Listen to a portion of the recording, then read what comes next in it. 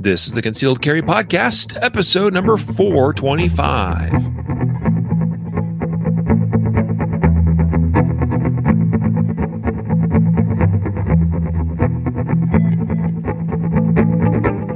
And welcome to the Concealed Carry Podcast, part of the concealedcarry.com network. I am your host, Riley Bowman, joined today by Matthew Marister. Of course. I'm here again. You're stuck. Sorry, guys. But we are stuck with Matthew again because here's the deal. Just a little announcement for everybody. Jacob has made the decision to step away from the podcast. And no, that's a complete rumor. That's a complete rumor. Here we go. I'm starting to question where his priorities lie because he seems to not be prioritizing this time for the podcast each week. Yeah, he's doing a lot of stuff though. Somebody's going to have to message him and say, "Dude, where are you at?" No, guys, just trust us. We got a lot going on, and we've actually onboarded a new employee this week. We're looking to hire another person, and just a lot going on. People needing to be trained, and all kinds of crazy stuff. Okay, so anyway, we got me and Matthew, and today we're talking about the legislative news stories that we do once a month now. So we got a handful of stories here. We'll discuss today some legislative updates. Not a ton in the news in this last month. I mean, really, I think because everybody's so focused on coronavirus and these, riots and protests and all this stuff that some of the anti-gun legislation, particularly that we're usually concerned about, is laying low for a while. I know there were some things here in Colorado recently that were defeated, essentially, and really we know they're just going to try to pick those things up again next legislative session, and they basically said as much. Some of the state legislators and senators that are backing some of those anti-gun bills here in Colorado, they've made their intent pretty well known that yep, that stuff's coming. They're going to push for it anyway. So we'll see. We'll see what happens there. All right. So today's episode, though, probably the big thing we're going to cover is some stuff that the Supreme Court did not decide to take up. We'll highlight what that is. A couple other things too. Some updates out of Florida, New Mexico, and elsewhere.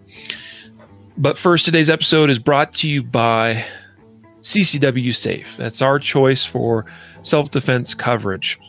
And we're very honored and privileged to be a part of the CCW Safe family, to be sponsored by them. And we would encourage you, if you're looking for some kind of self-defense coverage, that's what I've taken to covering it. People talk about self-defense insurance and all this stuff. I just think of it in terms of, because not every program is a true insurance program. So to me, it's all self-defense coverage, meaning that hopefully on the worst day of your life, when you got to draw and use a gun in self-defense, you have what it takes physically, mentally, emotionally in that moment to draw that gun, put it on target, make the decision to press the trigger. But then you also have this self-defense coverage piece of it that covers the aftermath, helps you clean things up, literally and figuratively, as far as like, you know what? If you had to use deadly force in your home in defense of your family, and there's a crime scene that needs to be cleaned up after the fact, after the detectives and police and everybody's come and done their investigation, and they've carted away a body and there's blood on the floor, you don't want to be cleaning that crap. Coverage through a program like CCW Safe, there's included protections for crime scene cleanup and things like that. So just one little known benefit of having self-defense coverage like CCW Safe, never mind the legal aspect of it. If there's any sort of legal trouble of any kind whatsoever, then that's what you want having your back, is CCW Safe. So guys, go to ccwsafe.com, sign up for either their ultimate plan, which I highly recommend, even covers church security situations. If you are a volunteer security person at your church or with your house of worship, the ultimate plan will cover you. But if you want the more affordable plan, we'll then go with the Defender or the Protector plan in the case of a active or retired military or law enforcement. So, guys, check out CCW Safe and use the coupon code CCPodcast to save 10%. Also, today's episode is brought to you by Principles of Cover. This is a simple little video that we put together. It'll teach you how to properly use cover to greatly increase the likelihood of you coming through a self-defense encounter in one piece. Go to concealedcarry.com/POC, as in Principles of Cover, and learn how you can get that video for a very, very, very low price. So, Matthew, let's get into it. Legislative updates. And to all those of you joining us on Facebook and YouTube, thanks for being here. Also, we encourage you to stick around to the end where we announce this week's winner of our weekly giveaway. And just a reminder, too, guys, that you can always sign up for the weekly giveaway at concealedcarry.com/podcast prize. Today, we're announcing the winner of a tactical pen, branded concealedcarry.com one. I've got one right here in front of me. So, cool little tactical pen, like a $10 value, or 20. I don't remember exactly, to be honest with you. It's on our site. You can go buy it if you want. But one lucky winner is who signed up for the giveaway this last week. That's a revolving door. Every week we reset the podcast prize giveaway. So you want to sign up every week between Tuesday and Tuesday, basically. So concealedcarry.com/podcast prize. That's correct. Yeah, we got Clover Tech joining us. That's awesome. Thanks for being here, and others on, like I said, YouTube and Facebook. But everybody's able to participate in the giveaway. Let's jump into this first. This is actually a press release from Young Americans for Liberty. So there was a situation in Florida, and this has happened in other states as well across the country. Some of you have been directly affected by this, where because of coronavirus/COVID-19 concerns, various states or counties have elected to close temporarily permit processing for concealed carry permits. In Florida, the whole program is run through the Florida office of, it's the Agriculture and Consumer Services Department in the state of Florida. Things here, it's a little bit different than like here in Colorado, where every county sheriff operates things a little bit differently. They have some state mandated, guidelines or rules or laws that they follow, but there's, sometimes little nuances from county to county depending on where you are and where you're applying for your permit. But in Florida, everything is handled through the Department of Agriculture and Consumer Services. That whole department decided to shut down permit processing in the Sunshine State. Well, that's concerning, because just because we have COVID and coronavirus stuff going on doesn't mean that the likelihood of someone that has a genuine need, even, not that you should necessarily have to have a need. We're going to talk about that issue. That's one of the Supreme Court issues. That just because we have this temporary nationwide crisis doesn't mean that people shouldn't have the ability to still arm and carry and protect and defend themselves. But that's what's happened here in the state of Florida. March 23rd, state of Florida completely froze the online application process for concealed weapons licenses. They did this citing concerns that Floridians wouldn't be able to obtain fingerprinting and might become frustrated. So we should shut down the online system, even though it's online and likely automated. Yep, makes all kinds of sense. Never mind you could just put a banner, hey, you could still submit your application. You may not be able to complete your fingerprinting, but you can submit your application. We'll get you in the queue. Right. COVID-19, everybody. Little notice on the site, on the page. No, let's just shut the whole thing down. But Young Americans for Liberty, President Cliff Maloney and others putting a lot of pressure on the Florida Commissioner of Agriculture and Consumer Services, Nikki Fried. And they have now finally relented and decided to open things back up. So, there you go. It's a big win. And I know you were talking about it earlier, I think maybe before we started the recording, about how we select kind of these stories, especially, this is a local Florida story. And what, kind of, so you guys get an idea. I'm trying to get, when I go through stories like this, stuff that impacts broadly. There may be other states that are going through similar challenges like this. But when there's a challenge or a legal decision made, I try to get those that kind of, maybe be a precursor for other states to follow, or legislation that, isn't just proposed by some nut job politician that may be actually signed or about to be on the governor's desk, about to be signed into law. So that's kind of holds a little bit more weight than some crazy, lunatic idea. So that's kind of where I'm coming from. So if you guys see stories in there and you're like, hey, why'd you pick this Florida story, but you're not picking this? I go through them. I try to get a good wide variety of different stories for you guys. So yeah, apparently we're missing something in Arizona because Deborah's asking us about Arizona.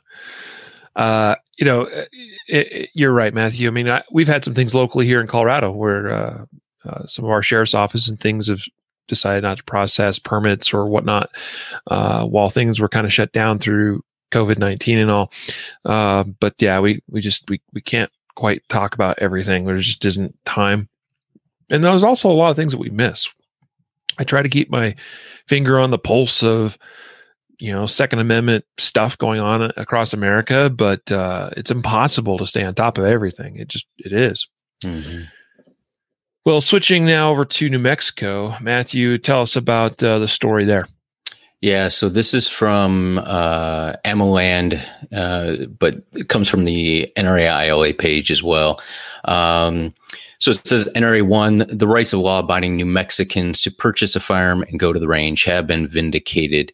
Back in April, the NRA, along with New Mexico Shooting Sports Association, Second Amendment Foundation, Firearms Policy Coalition, and Mountain States Legal Foundation, filed suit in federal court against Governor Michelle Lujan, Lujan, Lujan Grisham.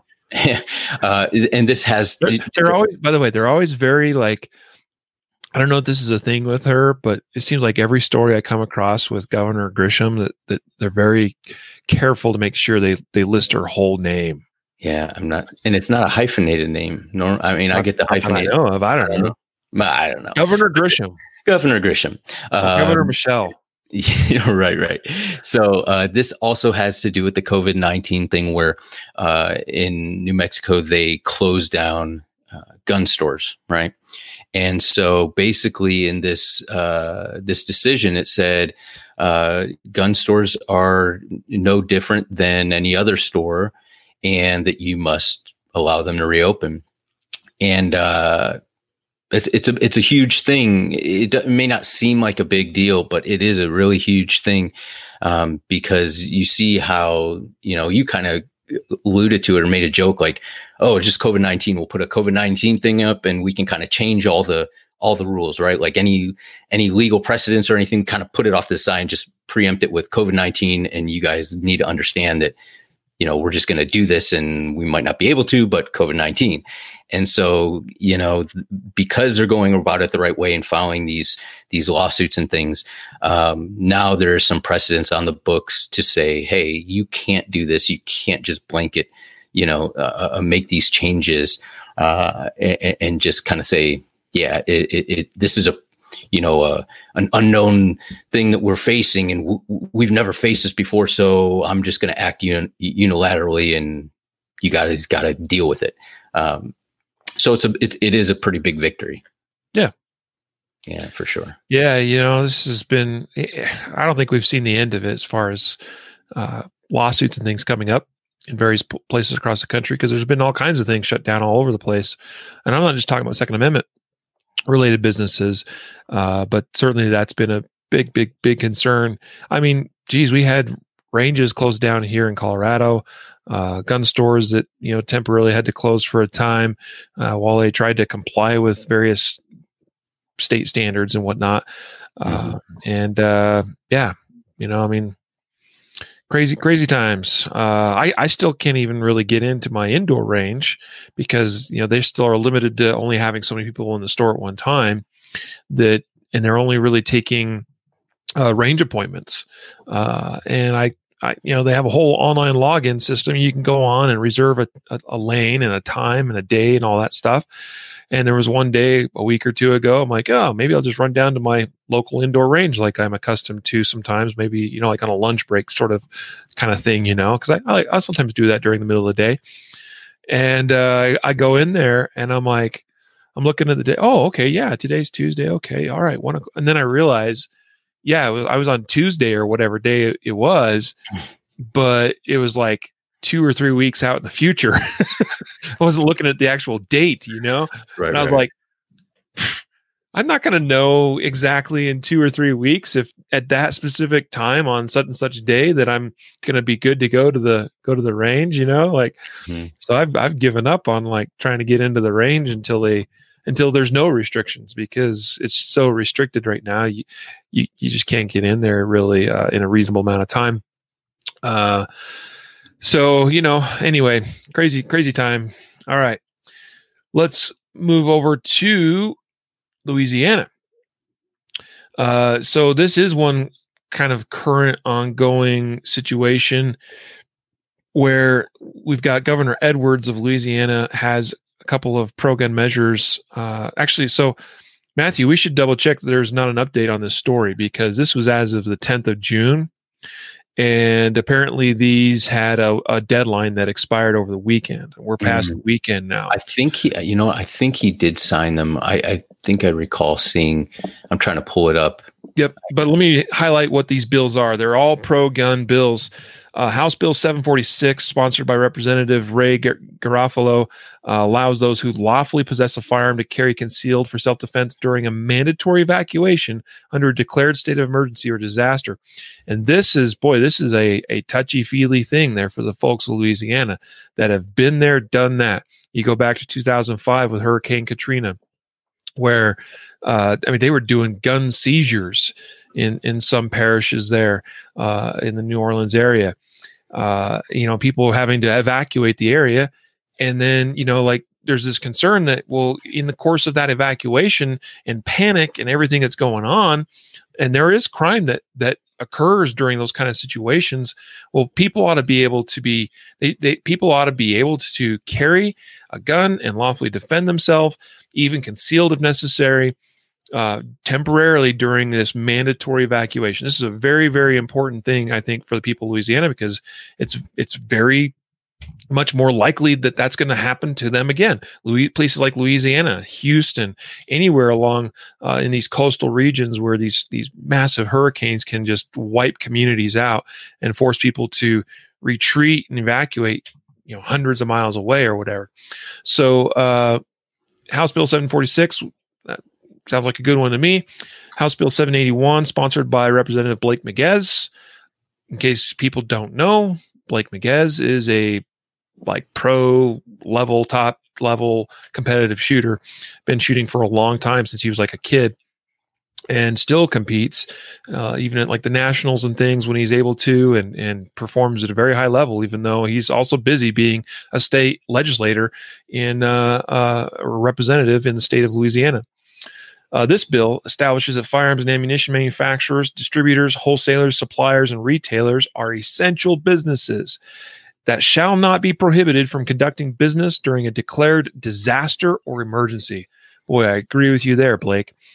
House Bill 781 further prevents law-abiding gun owners' rights from being infringed during proclaimed curfews. Also very relevant considering recent riots and curfews. We were under a week-long curfew. I say we. Denver was. I don't live in Denver, but Denver had a curfew for 5 or 6 days straight. House Bill 140, sponsored again by Representative Miguez, prevents local authorities and municipalities from imposing restrictions to prohibit the possession of a firearm. Preemption legislation is designed to stop municipalities from creating a patchwork of different laws that turn a law-abiding citizen into a criminal for simply crossing a jurisdictional line.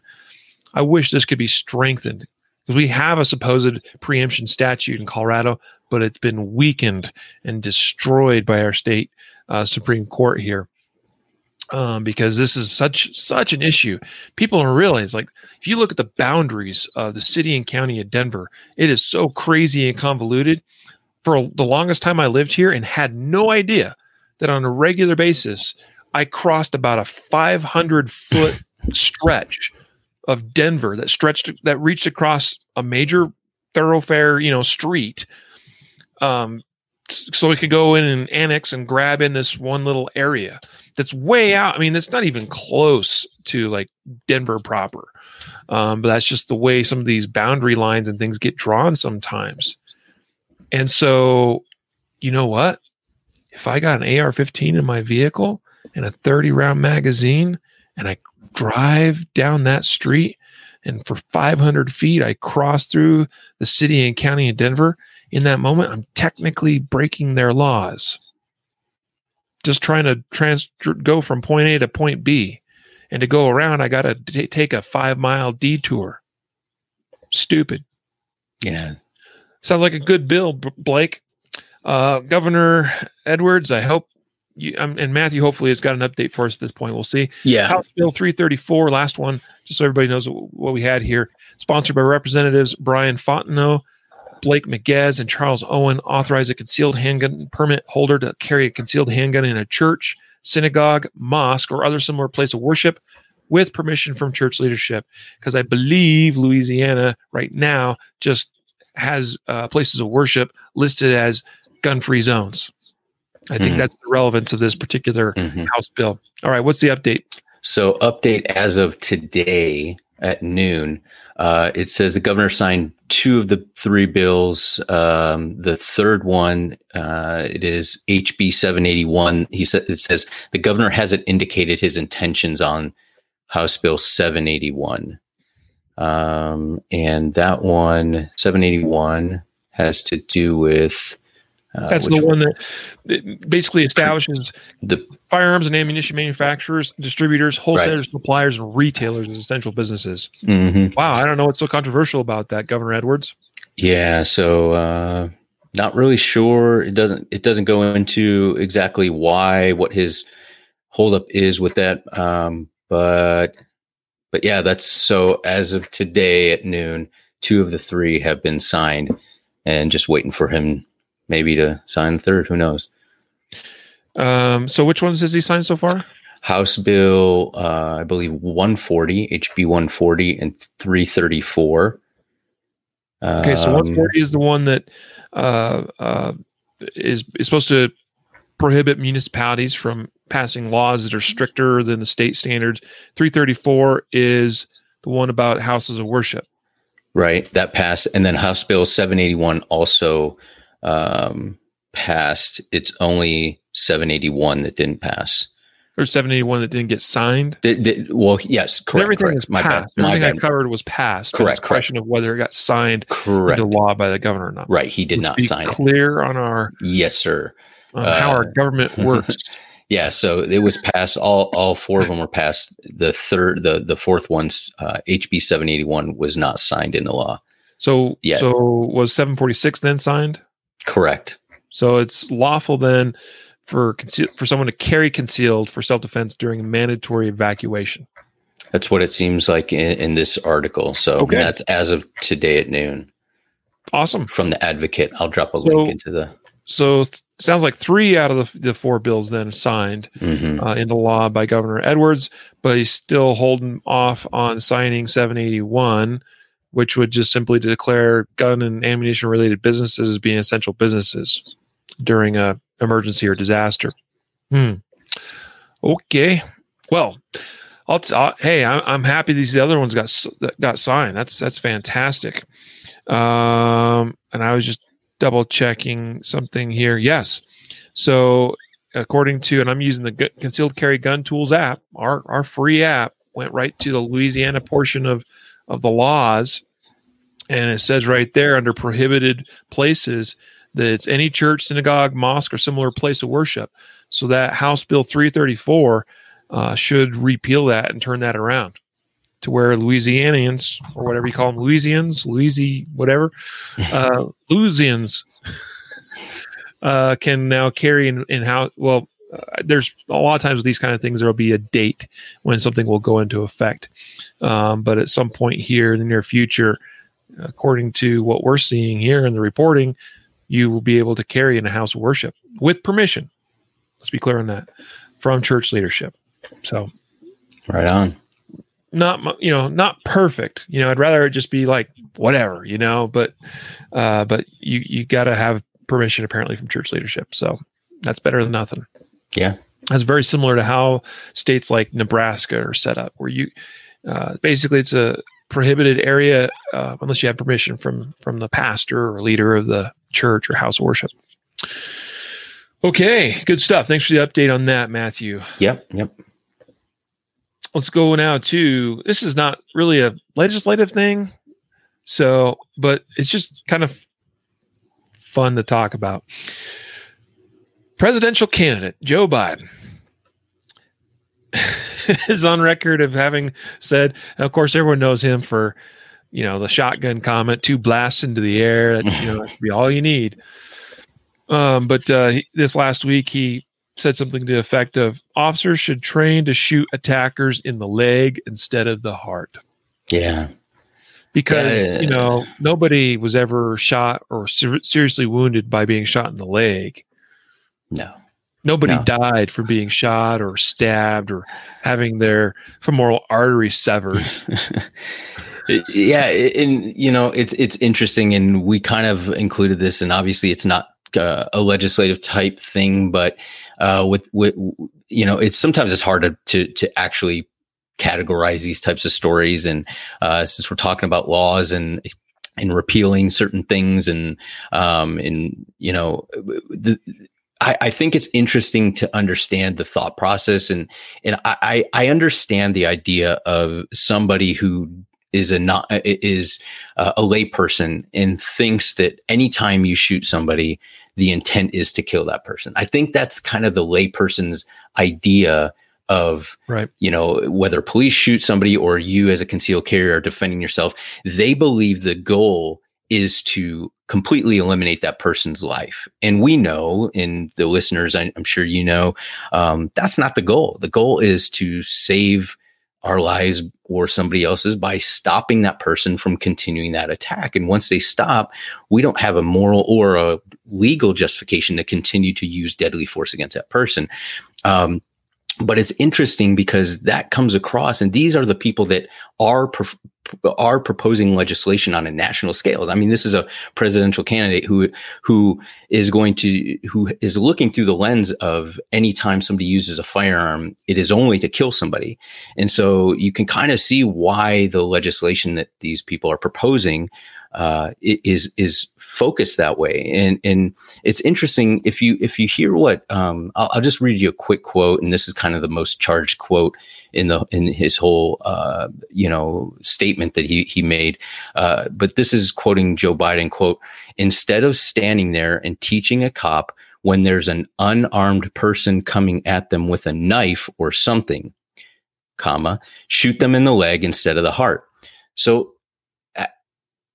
he's kind of conflating he's saying instead of somebody shooting an unarmed person that happens to be holding a knife, right? So like they're no longer unarmed if they have a knife, right? Like we can argue distances and, are they actively trying to harm you with the knife, right? A butter knife versus some huge, steak knife or something that they're trying to chop you up with. But somebody who's holding a knife is definitely capable of harming you in certain circumstances and distances and things. And that is not an unarmed person. And so it just shows the actual lack of understanding of how difficult it is to actually shoot somebody who's attacking you and not miss and accidentally shoot an innocent person and harm them. So it shows an absolute ignorance to gun laws, how guns work, the whole topic. And these are the people that are legislating. So I think we owe ourselves, it's important to get in the minds of these people and understand what they're thinking when they propose this legislation. Yeah. So that's kind of why I threw it in there. So hope that makes sense. So great comments, by the way, from our viewers on YouTube today. Casey and Andrew actually getting us set straight on the record here. And I didn't finish reading the whole thing here with a bunch of small print. But basically, it sounds like it has been legal to carry in a house of worship prior to now. But there had to be permission given by the church, and it also apparently the congregation also had to be notified. But this would change it to where you'd only have to have permission, and that it would eliminate essentially the notifying the entire congregation of, hey, Riley's carrying a gun, just so you all know. And that's assuming I understood the comments from Andrew and Casey correctly here. And of course, sounds like, to Casey's point, she says that she's in Louisiana and knew we could carry in church. We even had our carriers go through trauma training at church. Our congregation knows that there are people who carry them. I mean, it sounds like particularly you're probably going to have churches that are a lot more open to the idea and maybe even have an established security team or even supporting that security team, maybe training that security team. And it's just going to become a lot more of a acceptable thing in some congregations that, oh, hey, we've got people carrying guns.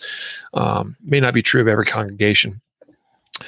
So thanks for the clarification, guys. All right.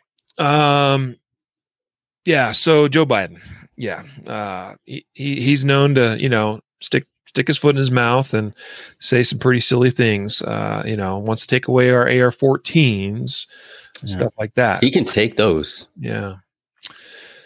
But, so obviously these comments are coming as a result of this recent unrest, surrounding the George Floyd incident in Minneapolis. And of course, we just had the shooting in Georgia the other day as well. And I don't even put that in the same category, by the way, not to necessarily go there, but you had a situation where a man grabbed an officer's taser as they were trying to actually cuff him. He managed to break free. That is the most dangerous time, by the way. And I think, Matthew, you would agree with me. When you're handling suspects is when you're trying to get those cuffs actually on. And that sometimes you're dealing with a suspect that they're like, okay, yeah, all right, I'll turn around. Okay, yeah, I'll put my hands up, my hands behind my back. Okay, yep, all right, all good. And then you start getting that cuff, whether it's the sound of that cuff coming out of the pouch, whether it's the first cold metal making contact with their wrist, and then all of a sudden, boom, right in that moment, like that's the moment where if they're going to break, they're going to break right then. That's what essentially happened in this case. The suspect managed to fight with the officer, get a hold of his taser. The suspect started running away. The officer's chasing, and the suspect turned around with the taser, pointed at the cop, and fired it. And so the cop shot him. All right. That is a totally different story and situation than George Floyd, but we're lumping them all in together. Anyway, according to former Vice President Biden, he thinks we should shoot for the legs instead of the hearts, because that's going to be so much better. And then when we miss the legs and it skips off the ground and hits poor little Sally on her tricycle half of a block down the street, that will be so much better than if we just shot the bad guy in the chest in the first place. Mm-hmm. Yep. Got it. Makes sense. No, obviously it's crazy talk, and it's talk that I've seen a lot of crazy things suggested in recent weeks about how police officers should be doing their job. And I understand there's imperfections and there's imperfect officers. There are mistakes that are made, and where mistakes are made, they should be dealt with.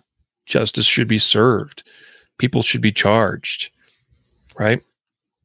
But the perception of public about the job that police do is not very often accurate of what the job is actually that's done, how officers actually do their job, how they need to do their job to maintain safety, not just for them, but for others. It's a complex issue, but it's not so simply going to be solved by teaching officers to shoot the legs. Yeah, and on your point, I think there's a great conversation to talk about. That could be a podcast. It is a podcast in a lot of podcast, but of what can police improve on, what can we do, what can we improve on. I think that's a great conversation, but you can't have it with people that have no clue about what they're talking about, right? Like, those jumping into the conversation need to have.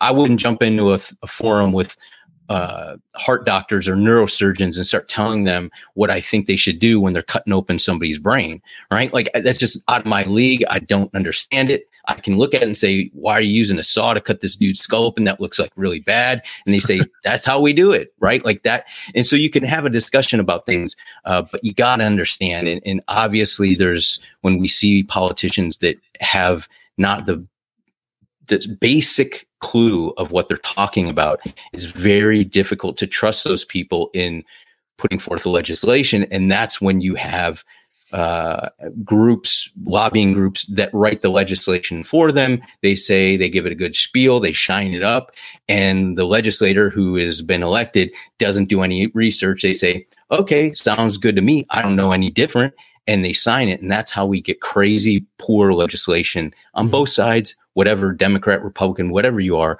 That's how it works. And so we got to expect more, I think, from our leadership too, because they're the legislation, they're the legislators, they're the most powerful branch of government, I think. So that's my spiel. Yep. Right on, man. Good stuff. All right. Let's get now to our final story in this legislative update episode. This one comes to us from Fox News. Says the title is Thomas Kavanaugh, the two Supreme Court justices, lament decade-long failure to protect the Second Amendment. What we have here is that on Monday, yesterday, that is, this is brand spanking new news. There's a number of cases in lower courts all across the country. We covered something similar like a month or two ago as well, when they refused to take up another case. But there's all these cases. And in the case of one situation that deals with an individual who apparently, they're an ATM service worker, it says. They take care of machines in high crime areas. This is a high risk job, right? ATMs are a target for criminals. You, as an individual going to service those ATM machines, are a target for those criminals. And so this individual was denied a concealed carry permit in the state of New Jersey because some bureaucrat sitting in a desk somewhere said, no, that's not good enough reason for this person to get a permit. That's the crappy part, the sucky side of states where it's a may issue state as opposed to a shall issue state, right? Shall issue state does not require you to show a just or valid enough cause for you to want to have a concealed carry permit. You just simply say, I want one. Thank you very much. Right? Well, in New Jersey, you got to show just cause why you need to have that permit. And the New Jersey bureaucrats decided it was not a good enough reason for this man or woman. We don't know exactly the sex of the individual, apparently. This person is not allowed to get a permit. So this case went all the way to the Supreme Court. The Supreme Court yesterday, along with 9 other cases, decided not to hear that case. Supreme Court Justices Clarence Thomas and Brett Kavanaugh admonished their fellow justices for letting Second Amendment cases languish in the lower courts in a dissent to the tribunal's decision not to take up these cases. Really powerful quotes here from their dissent. It says here that, and this is remarkable, very strong words. It's also incredibly succinct and accurate, I think. Justice Thomas wrote this: "This court would almost certainly review the constitutionality of a law requiring citizens to establish a justifiable need before exercising their free speech rights. And it seems highly unlikely that the court would allow a state to enforce a law requiring a woman to provide a justifiable need before seeking an abortion. But today, faced with a petition challenging just such a restriction on a citizen's Second Amendment rights, the court simply looks the other way." powerful, well worded. Justice Thomas also detailed a backlog of similar cases in the lower courts that have led to split decisions on what restrictions a state may place on a person seeking a permit to carry a gun in public. Again, quoting from Justice Thomas, the Court of Appeals are squarely divided on the constitutionality of these onerous, justifiable need or good cause restrictions. The D.C. Circuit has held that a law limiting public carry to those with a good reason to fear injury to their person or property violates the Second Amendment, he said. By contrast, the First, Second, Third, and Fourth Circuits have upheld the constitutionality of licensing schemes with justifiable need or good reason requirements, applying what purported to be an intermediate scrutiny standard. Such a split between the courts is generally one of the most compelling reasons for the Supreme Court to take up a case, and it is actually laid out in the tribunal's official rule book. This is the job of the court, is when you have multiple federal courts, circuit courts, that you have these ones here that say this thing, and these ones here that say this other thing that is diametrically opposed. And the job of the Supreme Court is to settle those issues, especially where it is not a local issue, but a situation dealing with the Second Amendment that affects everybody everywhere. So I am extremely disappointed. I'm appalled the Supreme Court has refused to do their job. I suspect a lot of this has to do with Chief Justice Roberts, who I think, even though it's not for sure known this, I think he has flipped a little bit on the Second Amendment. In the last 10 years, I think Justice Roberts has gone a little bit more to the side of the liberal justices in the court on the issue of the Second Amendment. Because Chief Justice Roberts did vote with the majority in the Heller and McDonald cases. Mm-hmm. But ever since then, it seems that, I don't know if he's regretted those decisions. I don't know if he's just changed his mind on things. I don't know if there's some other personal criteria that we don't know about, that, where some of those cases met the criteria, but for him, these latest cases do not. But it would seem that the reason these were not taken up is because there was not enough, support on the side of the conservative justices to hear these cases. Yeah, and this is speculation, and I'm obviously I don't have an inside knowledge on what's going through his mind, but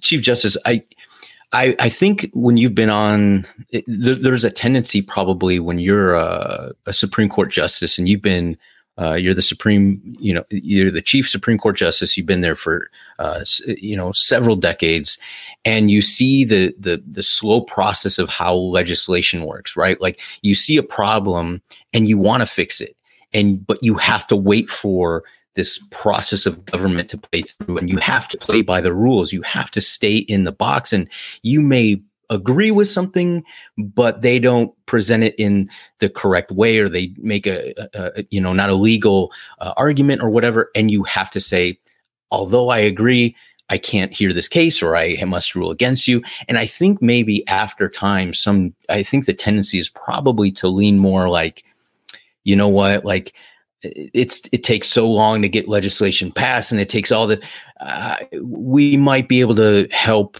society fix this problem by ruling this way, leaning this way, even though it's not a constitutionally based decision. And I think that might just be a natural tendency as you get older to want to help. I mean, I think we all, he probably has a heart to say, I want to see society get better, but I don't know. And like I said, it's pure speculation. But it definitely is a problem when the Supreme Court, which is supposed to just, take the law and look at it without any lens. And I know it's hard as human beings, but they are specifically appointed for that purpose, to take off all the lenses. And I think when we start having them legislate, it's a bad problem. But good thing is there are several cases that are going to have to be decided. I mean, I think it's inevitable, right? Like, they can only kick these down the road so long, and let the states battle it out, and let people, be arrested for stuff that's clearly unconstitutional, but because of, the jurisdiction that court may fall into, they find that it's okay. And I don't know. I think it's inevitable that something is going to happen, and they're going to have to rule, and it's going to be huge. It's going to have huge effects. Yeah. We recently covered that New York case that the Supreme Court did not take up. Mm-hmm. And I think it was even Kavanaugh that went with the majority opinion in that one, yep. To just, in the decision not to hear that case. And he said, he's like, in his statement, hey, there are some things we are going to have to take up. This is not the case, but there are some things coming that we're going to have to look at and evaluate. And I think that's why Kavanaugh joined Thomas in this dissent, in saying, I think because Kavanaugh probably thought, knowing these things were coming, that, some of these cases, or at least one of these really critical cases, was going to be one of those cases that they were going to have to make a decision on. And, here we did not. Now, in the case of that New York one, right, that one I kind of, it's kind of like, okay, I kind of get it, because what kicked that one off was a law in New York City, right, that New York City backed away from, and then repealed, right? And so by the time it got Supreme Court was like, well, New York City backed off of that. We could talk about this. We could, just make a decision on this, but it's, it's specific to the situation that situation no longer really exists. Mm-hmm. I suspect also too, and this could be part of Justice Roberts, maybe his own personal criteria, if you will, to get on board with taking up or hearing a case. Maybe he's looking for something that's a lot more narrow, right? A lot more specific. You have to remember, in the case of the Heller case, it was a very specific situation, right? That was very specific to the District of Columbia. And it wasn't until the McDonald case that we then basically took, the Heller case was applied in the McDonald case, and that then applied McDonald everywhere, right? As far as that individual right. So, that you have to kind of look at it in that way and go, well, maybe there's some things here, but maybe the court's feeling like it's not narrow enough. Heller, again, was a very narrow decision. It had a very narrow application, at least at first. And so, man, I don't know. I mean, like, to your point, you said that they have to make a decision on some of these things. Well, I would have thought that, based on the fact you have multiple lower courts with varying degrees of decisions on similar matters, the lower courts are in conflict with one another. And I guess the Supreme Court's okay with that for now, for the time being. So depending on which district you're in, there's a different standard. Yeah. Where it comes to the Second Amendment. And that shouldn't be. I mean, and on something as broad as the Second Amendment is, it should not be that way. Yeah, I mean, I'm super for states' rights, right? Like I'm probably, you probably agree, and a lot of listeners probably agree. States' rights are important, right? Like, we don't want a super overarching federal government that controls every single aspect of every single thing we do. But when it's something that's protected in the Constitution, and it's specific and it's pretty clear, when you have district courts, conflicting with one another, then you have different standards of the actual Constitution within the United States. And I don't know. It's not like it's a law like marijuana or something, right? Like, we can argue states' rights and federal, how they, that's different. We're talking about a constitutional, there's nothing in the Constitution the Bill of Rights that says you can smoke weed, right?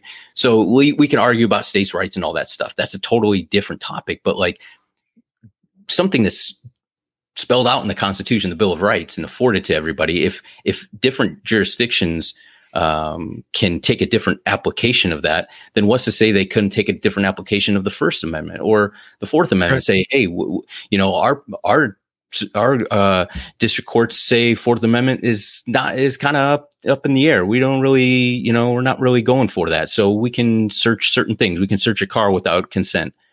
Well, nobody's going to be for that. But the Second Amendment is one of those things that it's just been kicked down the road. It gets a pass.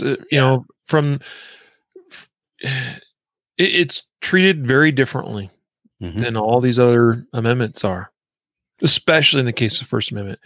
And I believe Justice Thomas's words about would a woman, we would most certainly take up a case if it came before us where a woman was forced to show just or good cause to get an abortion. And darn well, where that would go in the courts because of Roe v. Wade. But yet, in the case of something that's so very clearly delineated in the Second Amendment, man, these just cause or need situations are just unreal to me. And it makes me sad to those of us and in our audience. Those of you that follow us and that listen to the podcast that live in some of these jurisdictions where being able to properly carry any weapon of your choice, frankly, to defend yourself with as you see fit, in the case of a threat to your life, it's a shame. It's a true shame and a tragedy. Well, I don't think, this is over yet. And I also think that this next presidential election will be very telling in that frankly, I'm surprised that we haven't had to replace Justice Ginsburg yet. Right. I really do not see her living through another full presidential term or being able to function on the court for another 4 years. She's had cancer. I mean, let me preface this by saying I don't wish any harm on anybody, and I hope she's healthy, and I don't wish any harm. It's just that she's old. She's been there a long time. The day will come that that her job there is done. Mm-hmm. Yeah. Sorry, continue. No. I know you echo this same sentiment, but we don't wish any ill will, but you have to. That is being calculated into this upcoming presidential election. And I know we're not talking about politics and everything, but I think that the powers that be that are in the government right now are looking at this and saying a president comes every 4 years, right? But chief justices or justices are lifetime appointments, and the effect that a appointment to the Supreme Court or two makes far outweighs even a second term, of a president. So as much as you might hate the president, they have checks and balances. And if they do an executive order, the next president comes, wipes it out. But if you have an activist or a legislating justice, that is very easy way to change things without even an election, right? Right. So I don't know. It is something that's in the calculation. Well, and Mark here is commenting in the Facebook comments that she's not the only vote against the 2A. Yeah, that's true. But on the court, she is not a friend of the Second Amendment, never has been. And she is the most likely next justice to need to be replaced. Mm-hmm. All right. And that would be assuming that an appropriate recommendation, right, was to be put in her place, meaning a pro Second Amendment justice who would change the whole face of the court as it relates to the Second Amendment in a big way. And again, I don't wish any harm or anything on anybody, but I don't see her remaining on the court much longer.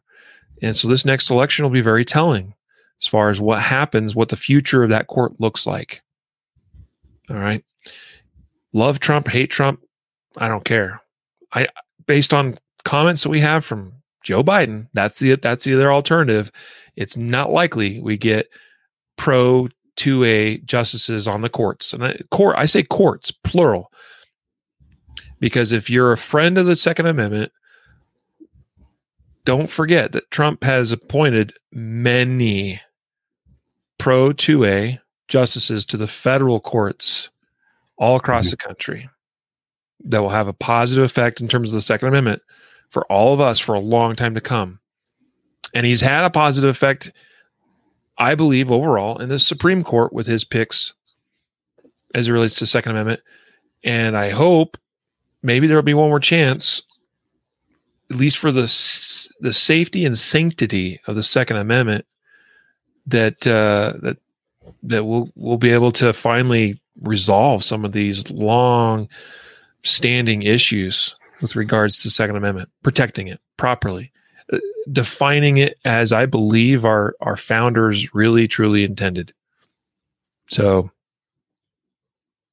yeah, I agree. Mark, yeah, I mean, to your point, Ginsburg, as you've never seen her as an activist judge, okay, but she's not going to go the way of the Second Amendment. Just that has not been the history with her. So it is what it is. So anyway, we'll just see what happens. Well, that brings us to the conclusion of another Concealed Carry podcast episode. We do need to pick this week's winners of our weekly giveaway. Matthew, if you'll spool up the software that does the picking. Yep. Again, giving away one of these concealedcarry.com tactical pens. All right. So one of you will be a lucky winner. Guys, don't forget it. By signing up at concealedcarry.com/podcast prize each week, opportunities to win free stuff, sharing and following all the different, or I guess basically pursuing all the different options or opportunities in the weekly giveaway increases your odds or chances of being the winner. Okay, you get additional entries when you share different things or like our pages or whatever, all that stuff that's available in those options there. So, yep. Matthew, are you ready? I am ready. Are you ready? I'm ready, sir. So here's the drum roll. Matthew will do the picking. I will do the drum rolling.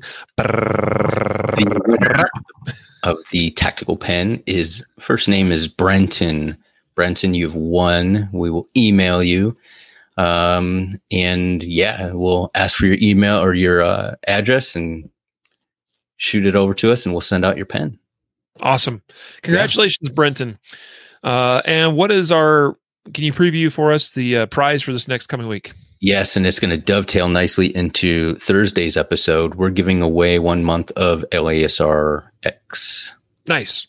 Yeah. So 1 free month of Laser X. That's the software that I use for dry fire training. That I think is very, very, very awesome. So chance to win a free month of their latest and greatest, most amazing, awesomest updated software. Make sure you sign up at concealedcarry.com/podcast prize. Well, there we have it. Another episode. That's a wrap. Another one in the books.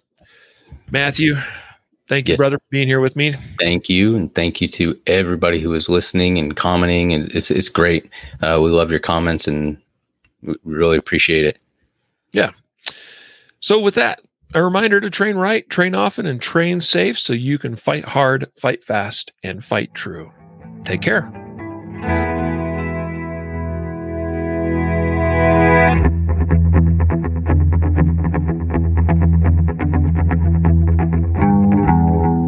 A reminder that laws vary from place to place, and we encourage listeners to seek local legal advice to understand applicable laws. The Concealed Carry Podcast, Concealed Carry Inc., ConcealedCarry.com, and their affiliates strive to share insights and stories about firearm-related incidents and laws, but things could be different where you live, or laws may have changed by the time you listen to this. We cannot be held liable for your actions based on the information shared in this podcast.